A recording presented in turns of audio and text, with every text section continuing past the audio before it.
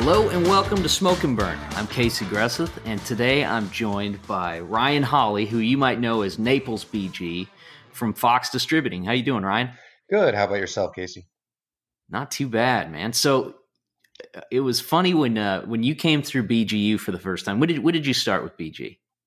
I started, I guess, about May of last year, so it's been just a little under a year at this point. Okay, so when you came through, I remember like the first day you were there, I kept looking at you like, God, that guy looks familiar. Like, where do I know him from? And then when you talked about your work history, it struck me that Tony Goebel and I had cold called you when you were a service manager at a dealership down there. That's right. You guys actually cold called me when I was service manager for a Hyundai store in Fort Myers, and I thought you looked familiar as well, but I was having a hard time putting my finger on it, but then it kind of all clicked together when you said that. Yeah, it's kind of funny. Small world. But can you kind of walk us through, you've had a pretty long history in the automotive business. Can you kind of walk us through how you ended up with BG and your career before that? Yeah, absolutely. I actually I started in the automotive business fresh out of high school at 18 years old. At that time, I really had no idea what I wanted to do with my life, and I saw an ad for a service advisor position, and seemed like the pay was pretty good, especially for an 18-year-old. I'm like, oh shoot, I can do that. So I did, and this was when I had moved around a lot as growing up, so I was living in the Boston area at the time. Started working for a Chevy dealer up there. Ended up moving to Florida and worked for a Ford dealer, and then actually ended up working for the Hyundai dealer that I became the manager at. Got a little did well, but still a little bit aimless. So I joined the Air Force. I was an aircraft technician for about 6 years in the Air Force. Got out of Wow. that. Came back to the industry that I knew that I could make some pretty decent money in, and came back to the same dealership that I left, the Hyundai dealer, and ended up getting quickly promoted to manager there. And I was in charge of the Hyundai service department for quite a few years, and ended up we did not have BG in the door, at the time, and we had gone through a couple different competitors, and really didn't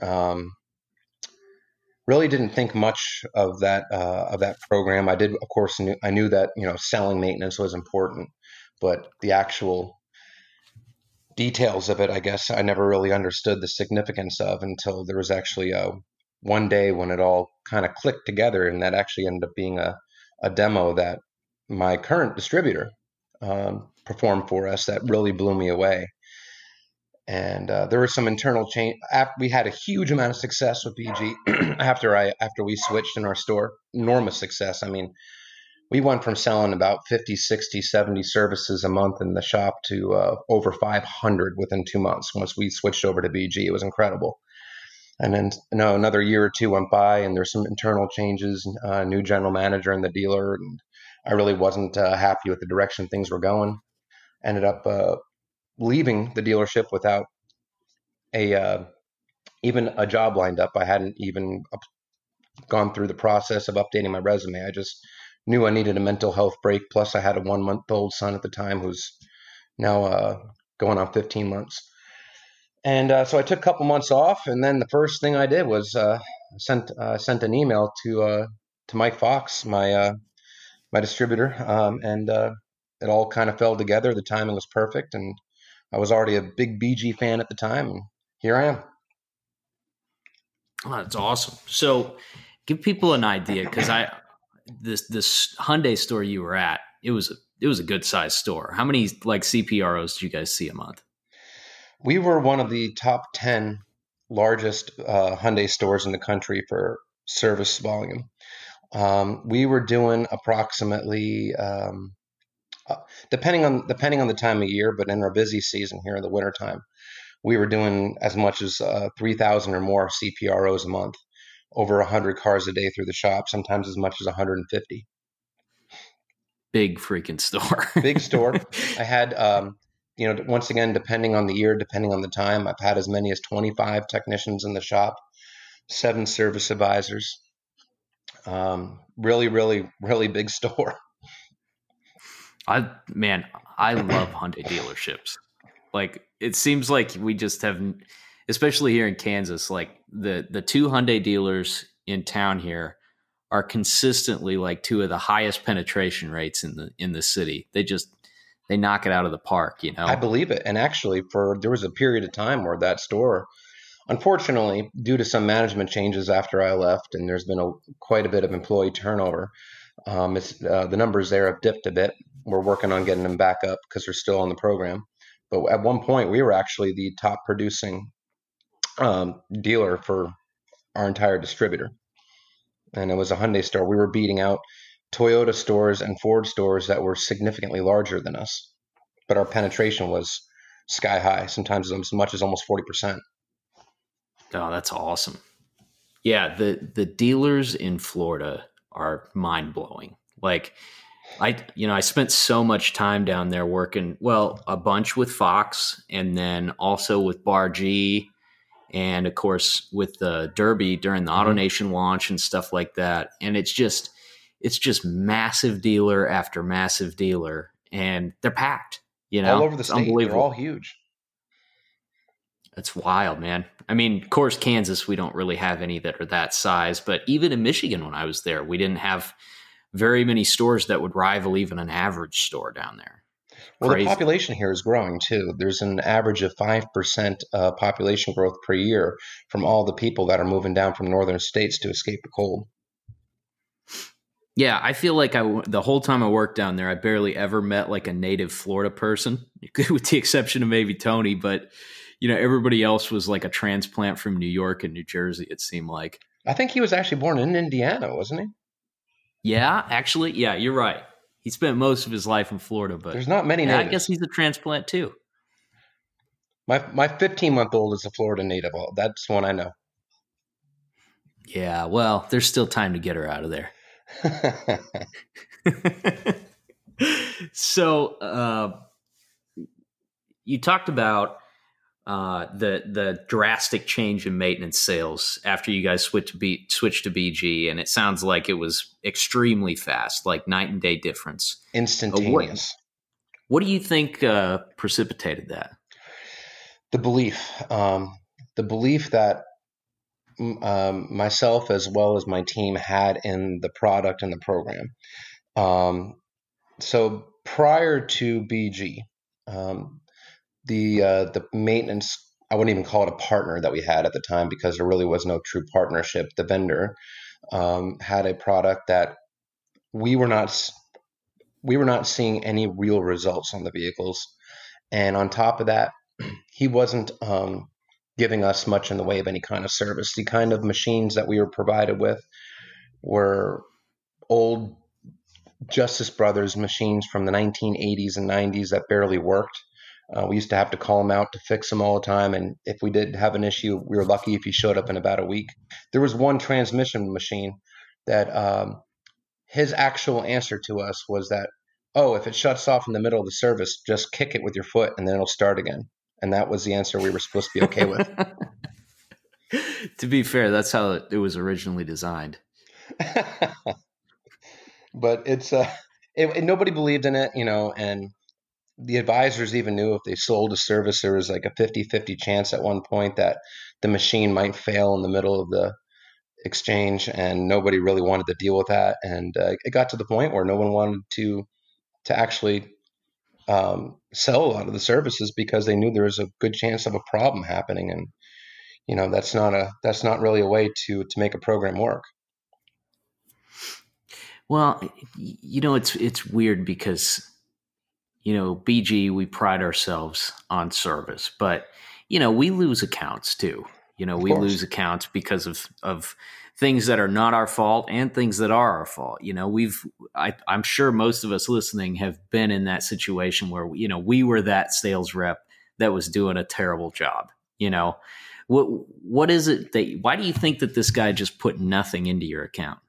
He took us for granted, and he had a very tight-knit relationship with the parts manager. And the parts manager was always, even while we brought BG in the door, he was actually fighting against us, against BG behind the scenes. So there was that loyalty that he had from that guy, and he also had a very close relationship with my predecessor. So he felt secure. He thought that he had our dealership for granted, and he didn't think that there was even a remote chance that somebody inside would get fired up to pull the trigger and switch to another company. Now, when you guys switched, you switched just a couple of things initially, right? Like fuel and oil products? We first brought in fuel and oil, that's right. But in my mind, that was only the first step. I was already mentally committed to making the full change. I knew that's the direction I wanted to go, but I knew because of the opposition I had internally that I'd have to take baby steps. So if I could get the fuel and oil stuff selling, I knew that I would have a case to go to the dealer principal and say, we need to do this. We need to switch. And we ended up creating a kit, and it was just one kit. It was I think it was a 6-part kit or 5-part kit. Let me see. It was MOA, EPR, 44K, and 2 cans of 260. So yeah, it was a pretty big kit, and we were selling it for $299. It was an expensive service, and that's Hyundai customers are not always the highest spending ones, but despite the price point of $300, we were selling over 100 a month of those kits. We were blowing it out of the water. We were selling more of those kits than all of the other competitor items combined. Man. And you guys, if I remember correctly, I'm just trying to recall some of the details here, but you guys had like a pretty good spiff built into that too, right? Like the guys were compensated well for selling it. Oh, yeah. Because it was such a labor-heavy service. I actually put a $13 advisor spiff into it. I took no spiffs as a manager. I didn't want my judgment to be clouded by something like that. But I did put a $13 spiff in there, and I really wanted these guys to clobber it, and that helped. Absolutely. But they also believed in it because they saw the results. We would get phone calls from customers saying that their vehicle had not ran that well since it was new. So it's kind of a testament to the idea of really thinking through every aspect of the program. Like you can bring in new tools and that's great and all, but you also need the training to get buy-in, right? You need people to understand the value of what they're selling. You can put a good advisor spiff on it, but if those other components aren't there, if your equipment sucks or you don't have buy-in from the advisors and techs, even that is really not going to push your program forward. It's like the combination of all of those elements working together. That's exactly it. It was a combination of everything. I remember the day where I really became a BG believer. We had a 2015 Hyundai Equus 5-liter with a 20,000 miles driven by a 90-year-old guy who, as we know, drove it like, a 4-cylinder around town, carboned up, idling horribly. And our competitors' products didn't even touch it. And we were calling Hyundai Tech Line, the line to the engineers for advice. They were having us replace parts. It was still running rough. And that's when Mike and Tony came in and they did a demo. They did engine and fuel, and it fixed the car. And I was like, oh my God, this is amazing. And at that point, I put on my BG believer hat and became a cheerleader for the brand. It's funny how you're really not supposed to talk about it as a fix, and you can't always count on it doing something like that. But God, it's nice when it works out. Exactly. It's like once in a while. So we're in the process of trying to get one of our dealer groups in Western Kansas using the PVP program. And so we went in, we had a big meeting with the one of the owner/managers for multiple stores, fixed ops director, all the important people from F&I and everything were in there. We have this big discussion about protection plan, about customer retention and selling value rather than talking about price, all of this stuff. Everybody's nodding and agreeing. All right, well, let's kind of do some thinking on this and then we'll come back to it or whatever. Well, 3 days later, they have a protection plan claim on a transmission. And we paid like $2,000 towards this transmission that had gone out or something. And it was like, yes, that is just the perfect timing, perfect scenario for what we're trying to do. Sometimes it just falls in place at the right time. Yeah. The virus isn't helping, but no, it'll go away. We'll get through this. But so being that you've been on both sides of that scenario, right? As an advisor for many years and as a manager for many years in big stores with a lot of variables, I had a question for you about advisor pay plans. Mm-hmm. Because it seems to me that sometimes, I've had accounts that just struggled and I really couldn't get them off the ground. And then revamping the advisor pay plan, it changed the entire game for them. That being said, I don't have a lot of in-dealership experience, and I know a lot of guys listen that don't. I don't feel like I know a lot about how advisor pay structures work. When you were in the dealers as a manager and as an advisor, like what worked for you? What didn't? What did you try to steer the store towards? What's been your experience in pay structure? My personal experience with the pay structure, I've been through multiple different pay plans, both as a manager and an advisor. The pay plans that work best for everybody are the ones that are going to be customer pay focused. You can structure it in different ways. Some shops will structure it to where the advisor gets paid off the hours billed. Some will do it off the total dollars. Some will do it off of the gross profit. And there's different arguments for each one, but the one that I have personally seen the most success with is ones that are actually focused on the total dollars sold. Now, a lot of the general managers out there want a pay plan that's focused on gross. So they think that the advisor will try to sell higher grossing items. That's all fine and dandy, but the problem is that sometimes will steer the advisor away from a lower grossing item, like a filter or a tire rotation. You want all of it. You don't want to steer an advisor away from any customer pay item. You want them to sell the high grossing items, the repairs and things like that, but you also want them to sell, filters, wipers, things that maybe don't bring as high of a gross, but it all adds up at the end of the day. So when we switched to a pay plan that we bumped the advisor customer pay percentage up significantly, and we lowered just a little bit the warranty and internal pay structure, we ended up having record month after record month after record month. And it was incredible. And it was because the advisors saw the opportunity to make more money than ever. And they did. They all made more money than they had ever made, but the store made more money too, including myself. And it was because we focused on dollars, customer pay dollars. And they just wanted everything they could get. They didn't turn away any customer pay items or steer clear of it, or, they just wanted every piece that they could possibly get. And it just was a home run.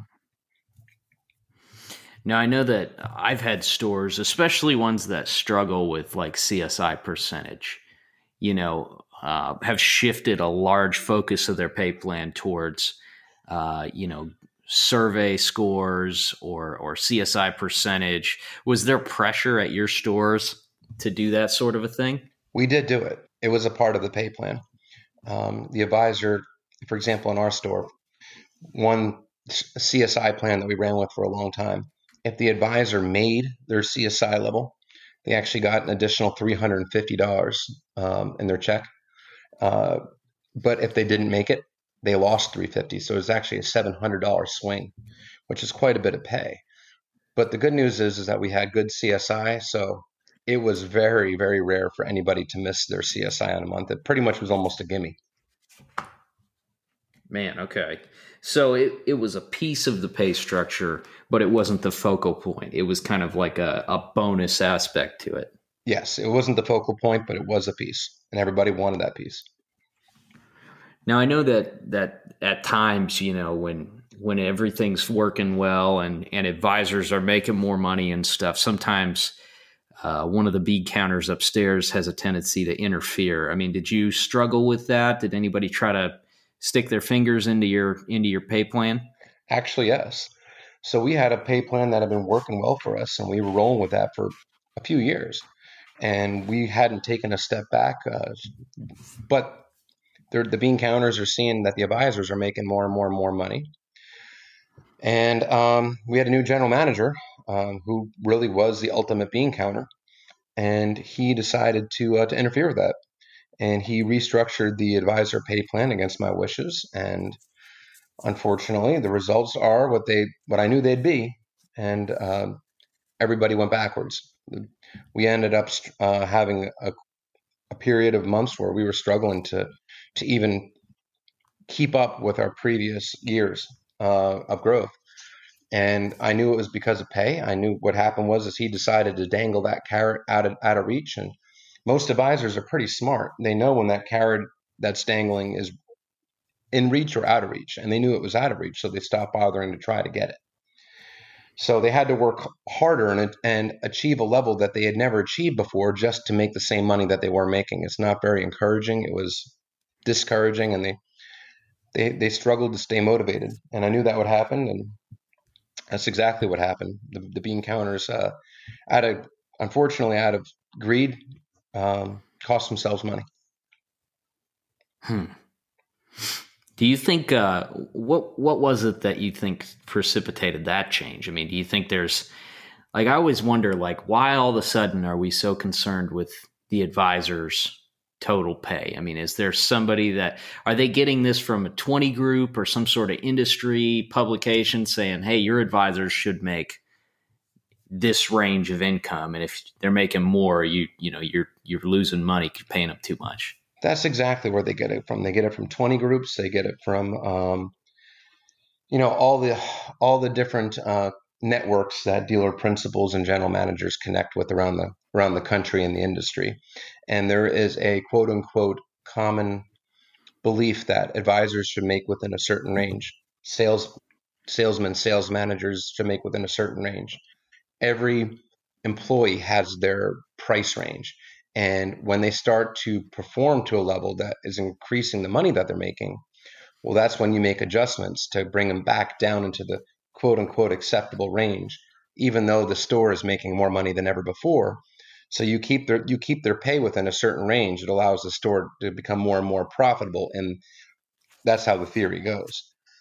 But that doesn't always translate into that, because when you're reaching a certain level of profitability, a lot of it has to do with the way it is structured. So when you cut pay, and they'll never tell you it's a pay cut, but in reality it is, and everybody knows that it is, they stop trying to reach for that level, and then store profitability usually takes a little bit of a hit too. Right. Yeah, it's I think that's a very common practice in dealerships, is to put out a bonus structure that's unattainable. And it's actually a pay cut, but it's disguised as a carrot, I remember one of my dealers that was one of my better accounts.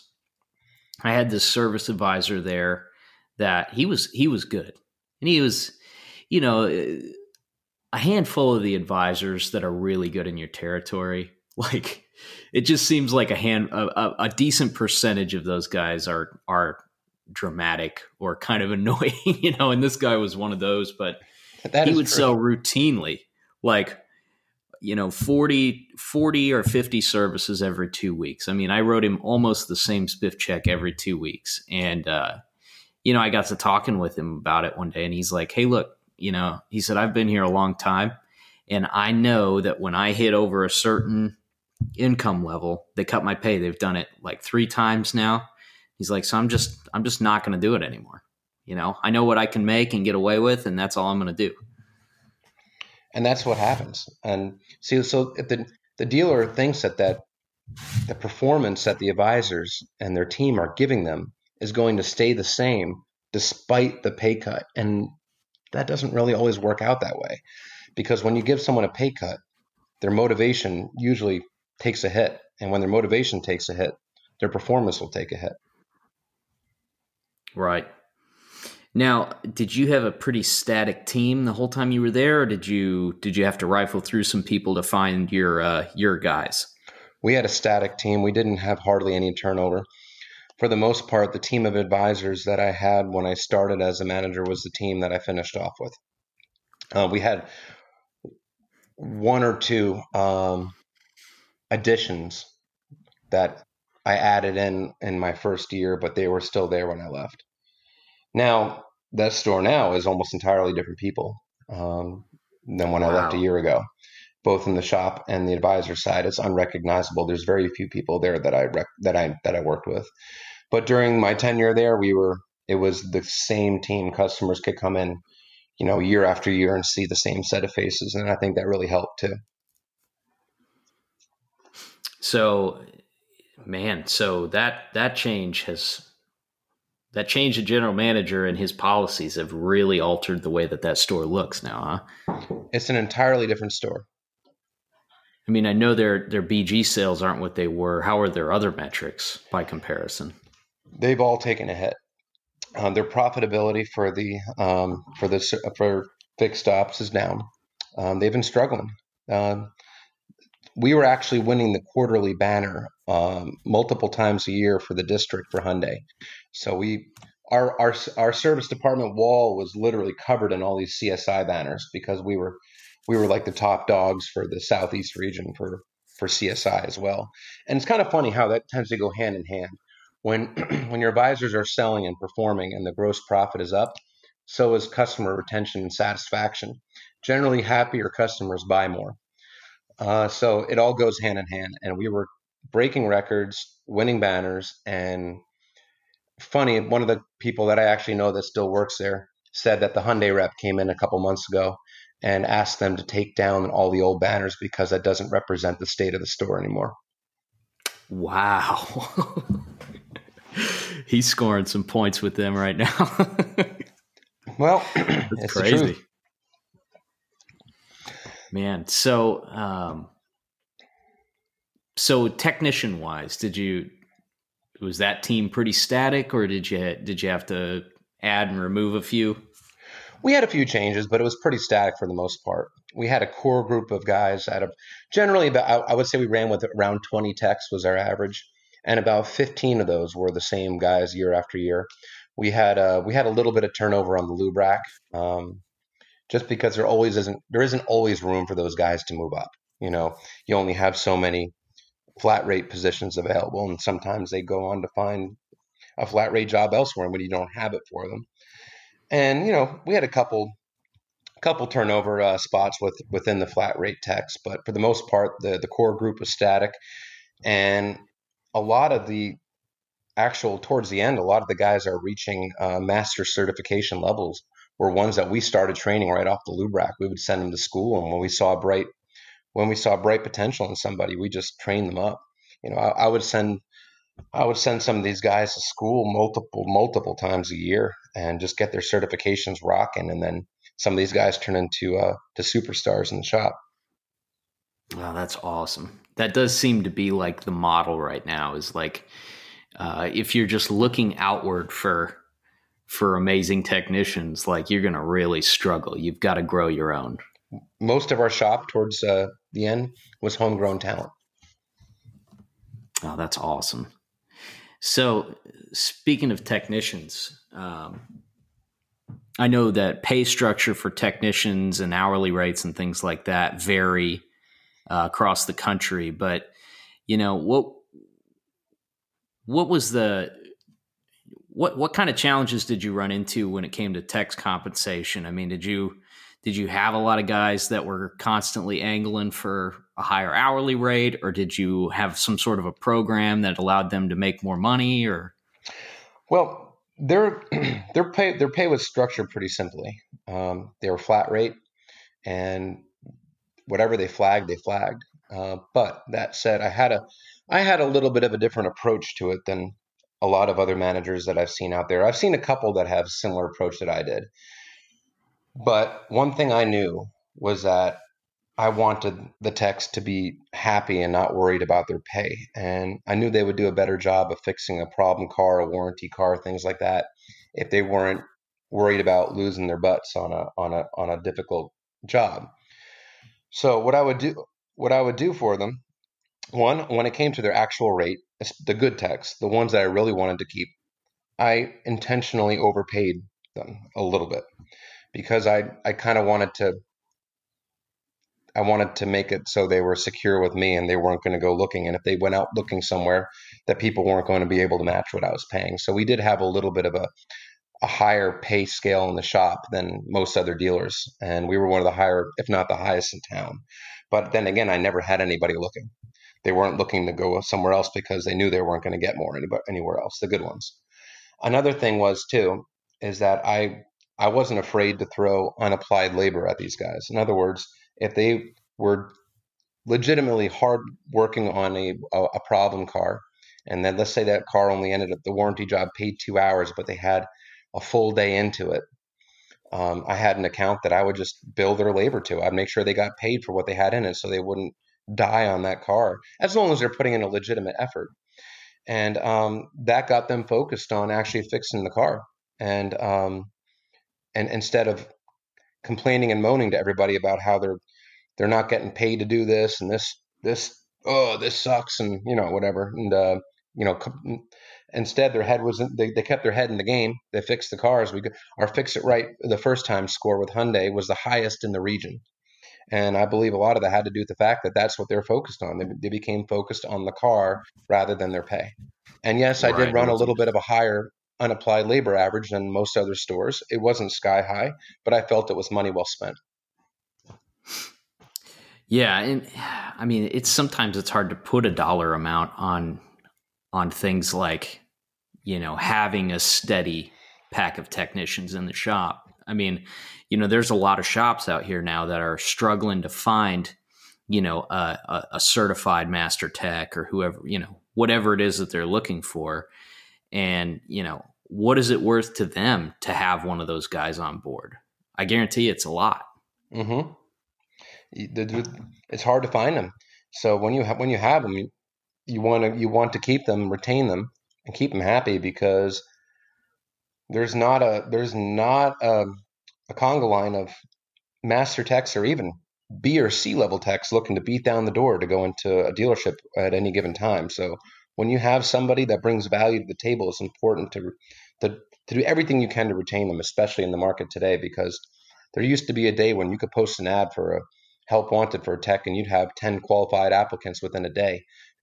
You're lucky to find one. Oh, I don't doubt it. Yeah, so I started in 2009 full time as a sales rep, and it was right in the middle of the recession, and one of the first couple of weeks that I was on in my territory, we shut down all the Pontiac stores, and it was just a really turbulent time. And I remember I didn't really realize what was happening at the time, but these dealers were purging anyone on staff that made more than a certain amount per hour. The guys that were making $34 an hour, and probably not even that much, $28 or $30 an hour, they were finding reasons to push these guys out of the shop. And by the time I left my territory, everybody was desperate for techs. They were paying $36, $38 an hour, signing bonus, paid vacation time, just to try to get somebody back that had that level of competency. And a lot of those guys left the industry at the time. They were so fed up with, the way that things were run and the way that they were treated and stuff. A lot of them they said, I'm not doing this anymore. I'm going to find a job outside the industry. And that's a huge mistake to push that kind of skill level out of the shop. It's cutting off your nose to spite your face. You're not actually accomplishing anything in the long run. It's very short sighted because you're going to pay for that. And good employees have they're you got to pay. You got to pay for talent. Some people, some of the bean counter types have a hard time understanding that. But at the end of the day, if you pay for what you get, So if you pay for the top talent, you're going to get the top talent in most cases, and you're going to do better. And there is the idea is that you can pay dirt cheap for high quality. It doesn't really work that way. Right. So you mentioned your quick lube guys, and by the sounds of it, you guys were doing a ton of oil changes on a daily Tons. basis. Now, I know that that's a real pain point for a lot of shops is figuring out how to effectively get their oil change services in and out of the store in a timely fashion. I know that there's a lot of shops that struggle to do it in an hour, much less 30 or 40 minutes like they're supposed to. What was the system that you guys used? And I mean, I'm sure you tried several different things. Like what worked and what didn't in your experience on that level? Well, we did struggle with that, and there was never a point where I would say we ever got it to where we wanted it to be. Um, with our clientele, we always had a challenge. Everybody wanted to wait. 80% of our ROs, our tickets on any given day were waiting customers. We would offer shuttle rides, loaner cars, rental cars, you name it, to get these people out of there, and it was so hard. Our waiting lounge would be full every day, and so we tried each lube tech having their own rack. We've tried different dispatch systems. We tried having them tag team cars to get them done faster. Actually, what we found that worked the best was each one having their own rack and working on their own car. Even though theoretically it actually sounds like two guys per car would get it done faster, it actually bogged things down because there was communication gaps and one hand didn't know what the other one was doing, and we ended up having more mistakes made. So one, just having a dedicated area of the shop to nothing but oil changes and tire rotations and quick maintenance, with each lube tech having their own rack, and just prioritizing those tickets over any other work really ended up being the best that we could come up with, and pace and spacing out the oil change appointments. But even still, we would run into times where it was over an hour for an oil change. Sometimes I've seen it as high as 2 hours, or it was a challenge. We never would promise under an hour. We could never meet that. We could never consistently meet that expectation. So it just based off of the sheer volume, there's only so much you can do. So the hour was kind of the standard, really, in the Hyundai world for a long time. Was there a particular point in the process that tended to be the part of it that bogged it down? Was it the inspection? Was it the actual oil change itself, or the tire rotation, like getting it off the drive? I mean, what was the tough part? The two toughest parts. One was I wouldn't say the inspection itself, but waiting on the advisor to present additional recommendations. If the tech did the inspection, found that there was a clogged up air filter or something like that. The problem is that we'd have these busy rushes, especially like around the 10 o'clock hour. There's another one around 2, and then the advisor would get bogged down. So they would have multiple tickets in the shop, all waiting for additional recommendations, and the advisor could only do so much at once. So the car would be sitting back there in the shop waiting on recommendations, and that could be 20 minutes of a slowdown right there, just while the tech is waiting for the answer from the advisor to know if he's going to button it up or move it on into a flat rate tech to do additional items. Yeah. So that's my second question. So if they upsold work off of that car, did you guys move it out of the quick lube and into a different bay? Depends on what it was. I mean, if it was just wiper blades and an air filter, no. But if it was brakes, any kind of additional fluid exchanges or things like that, then yes. Then or repairs, yes. And then we would actually dispatch it to the next available flat rate tech. So you didn't want your guys on the quick lube doing BG services then? It's not that we didn't want them doing it, but it would bog things down. So we needed them to be able to get to the next car. We would have them do it occasionally if there was no one else available to do it and they had the time.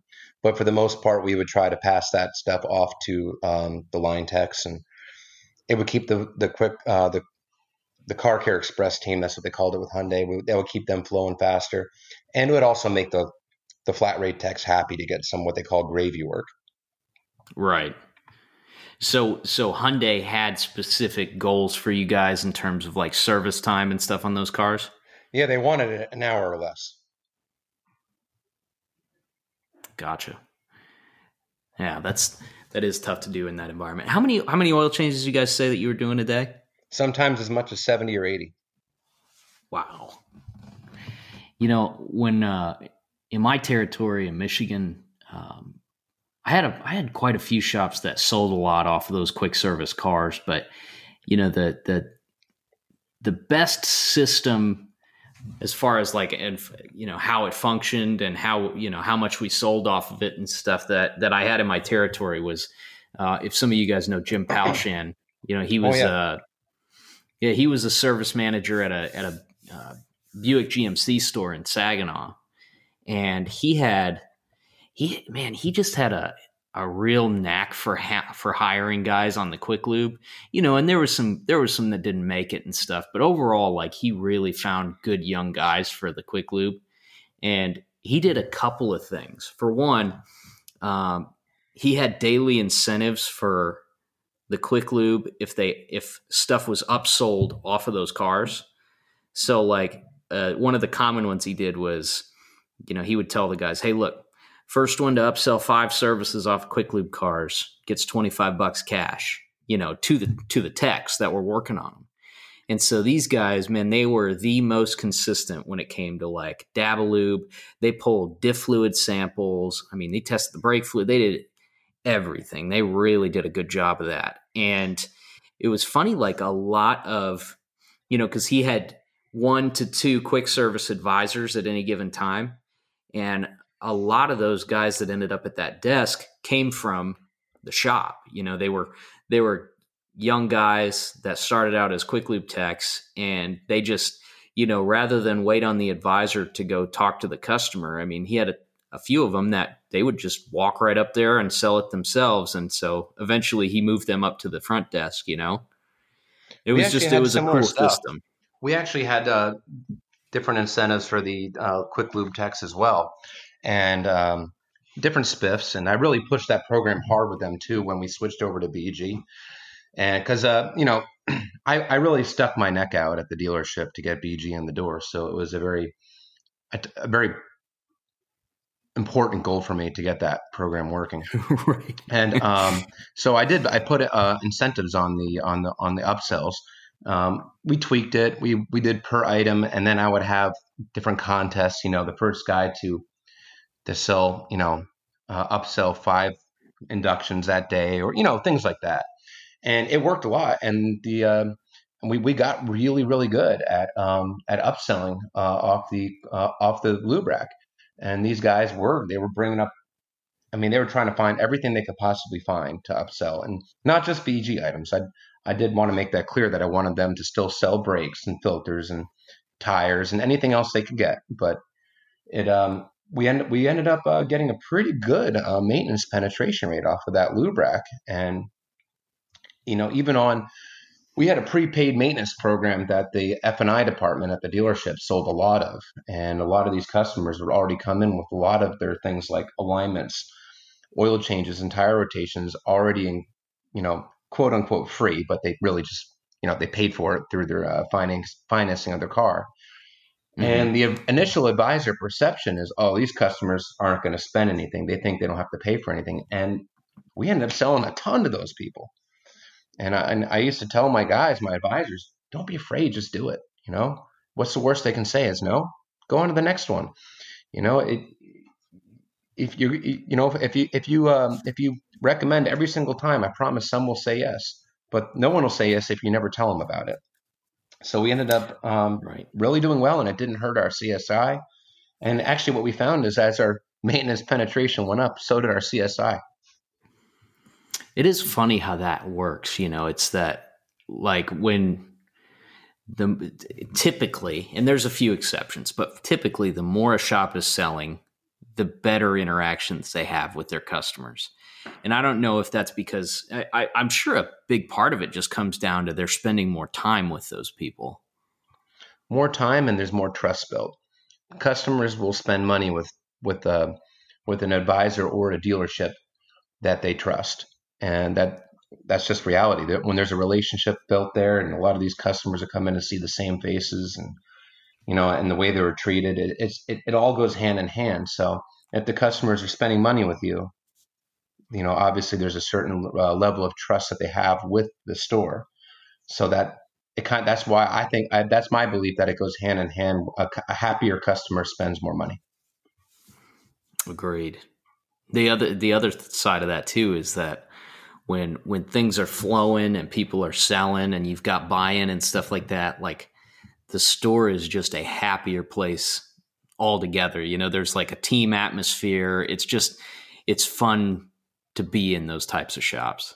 Absolutely. And I had a couple of advisors that were routinely getting over $1,000 in spiff checks a month on the BG program.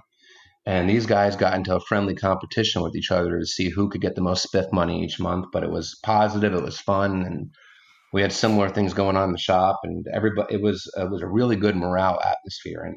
And as that's going on, we're still winning CSI banners from Hyundai. It was a pretty good thing we had going on there for quite some time. Yeah, it sure sounds like it. Now, your quick lube techs, how did you compensate those guys? Were they hourly? Well, they actually were flat rate for a while. There were some labor law changes in the state of Florida, so essentially we could have kept them flat rate, but it would have been a little bit hairier for accounting because they would have had to meet a certain minimum. So we ended up moving them to hourly plus spiffs for upsells. Gotcha. So what did you think, in your opinion, was the better way to go? Flat rate, because they were more motivated to be fast, so they can rack up those hours and get the jobs going. When they went to hourly, and it became a little harder to keep motivated. You'd see them playing on their phones more, doing things like that, and because they're getting paid no matter what. So what's their incentive to get to the next job? Right. Now, do you think that same principle would apply to a smaller store that wasn't seeing the kind of volume that you guys were seeing? Depends. The volume has to be there for the flat rate to work for the lube tech. So if the volume isn't there, you're going to have to pay them hourly, because otherwise they're just going to starve and then they're not going to be happy. So you do need the volume for the flat rate to work. Gotcha. So kind of shifting gears towards your advisors, obviously they were very effective when it came to selling. What was their method of selling? Were they using menus? Did they have some sort of point of sale that they were working off of? Or was it just all a la carte, off the inspection sort of stuff? It actually started out a la carte off the inspection. And then I ended up, the store had been a la carte since essentially the day it opened. There was never a 15K, a 30K. My predecessor in the dealership, the manager before me, was a big believer in a la carte. He didn't believe in menu selling. So it was mostly inspection based, occasionally up front, but really inspection based off the tech recommendations. So I started a gradual shift away from that. We were doing well on the a la carte when we first started. There's no doubt we were selling a ton of services, but I put together a 5K service, and I made the at one point made the MOA an auto pour on the 5K, getting a little bit of extra gross in everything we did. And then we had a 15K, 30K, and we started selling a lot of those packages. There was still a portion that was always recommendations from the shop, based off a condition. You're always going to have that no matter what. When the tech does an inspection, if he sees the transmission fluid's black, you got to get that Dabalute, bring it to the advisor to bring to the customer. But we really did start getting more towards menu selling, and not too long before I left, we actually did get on the Smart VMA program, but things really were so rapidly changing at the dealership that really never got a chance to see that one through. I see. Okay, so it was just an evolving process, pretty much the entire time. Evolving and constantly improving, and until changes were made above my pay grade that kind of ended that. So you've been with BG almost a year now. What's been some of the were there some things that caught you off guard about being on this side of the fence? Yeah, I guess I was actually surprised at first going into a lot of these different dealers, especially that not every service manager has a priority on the maintenance program the way that I did, and that was a little bit of a wake up call that, hey, some of these guys are always hair on fire just trying to make it through the day. So to try to get them to understand the importance of the program and what it really does for their bottom line and their pockets and their teams as well. That's been something that I've had to spend some time with these guys on, because I thought it was just a given that being in that seat that you knew that it was important, but that's not always the case. Now, I was talking to Sean White from Buffalo BG about this, because he was service manager for a while as well. Mm-hmm. Do you think that legitimizes you to the customers that you talk about, or do you find that it's polarizing for you to go in and talk about your experience with those guys? Oh no, it definitely legitimizes. There's a level of trust and confidence that you get with most of these managers when they know that you've been in their seat. Actually, one of my best Ford stores, I would say my best Ford store, recently redid the advisor pay plan, and the service manager called me up asking for help, wanted my advice, and we sat down and crafted the advisor pay plan together. And I know that I wouldn't have had that phone call and that kind of rapport and trust building with him had I not been in his seat. So he takes my advice a lot more seriously than I think he would just some other BG guy. And that's just one example of many. Virtually all the dealerships that I go to, I have a certain level of trust that they have in me. And it's because that I've been on that side of it. And they know I'm also going to shoot them straight about stuff, no matter what. And even if it's not BG related, they know they can come to me for it, and I'm more than happy to help. What about with the independents? Is there a degree of reverence for you because you ran a big dealership? There definitely is, but I wouldn't say it's as significant as the dealership side. There is a certain reverence, yeah, but the independents don't put quite as much importance on that. It's a little bit of a different kind of relationship that you build with the independents, but there's definitely, it's still advantageous, no doubt. I would just say it helps me more with the dealers.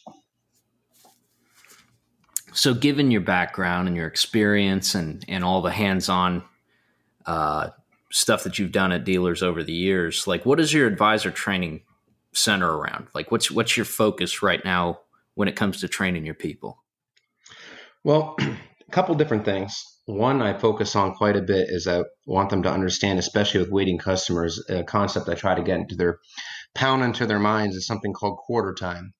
It's the idea that every 15 minutes, the quarter of the hour that passes, statistically, a waiting customer is 50% less likely to purchase an additional recommendation, whether it's BG or non-BG. So for every 15 minutes that passes that customer is waiting in that lounge, your odds of selling just went down 50%, and then another 50, then another 50, to the point where you're just going to tick them off. So getting to that customer, getting the very moment you have an opportunity to get those recommendations to the customer, you need to prioritize it, because your odds of selling go way down. So speeding up that process is something that I focus on with them. Also, not being afraid of no's. Don't get caught up in the yeses and no's. Just recommend consistently 100% of the time, and the yeses will come.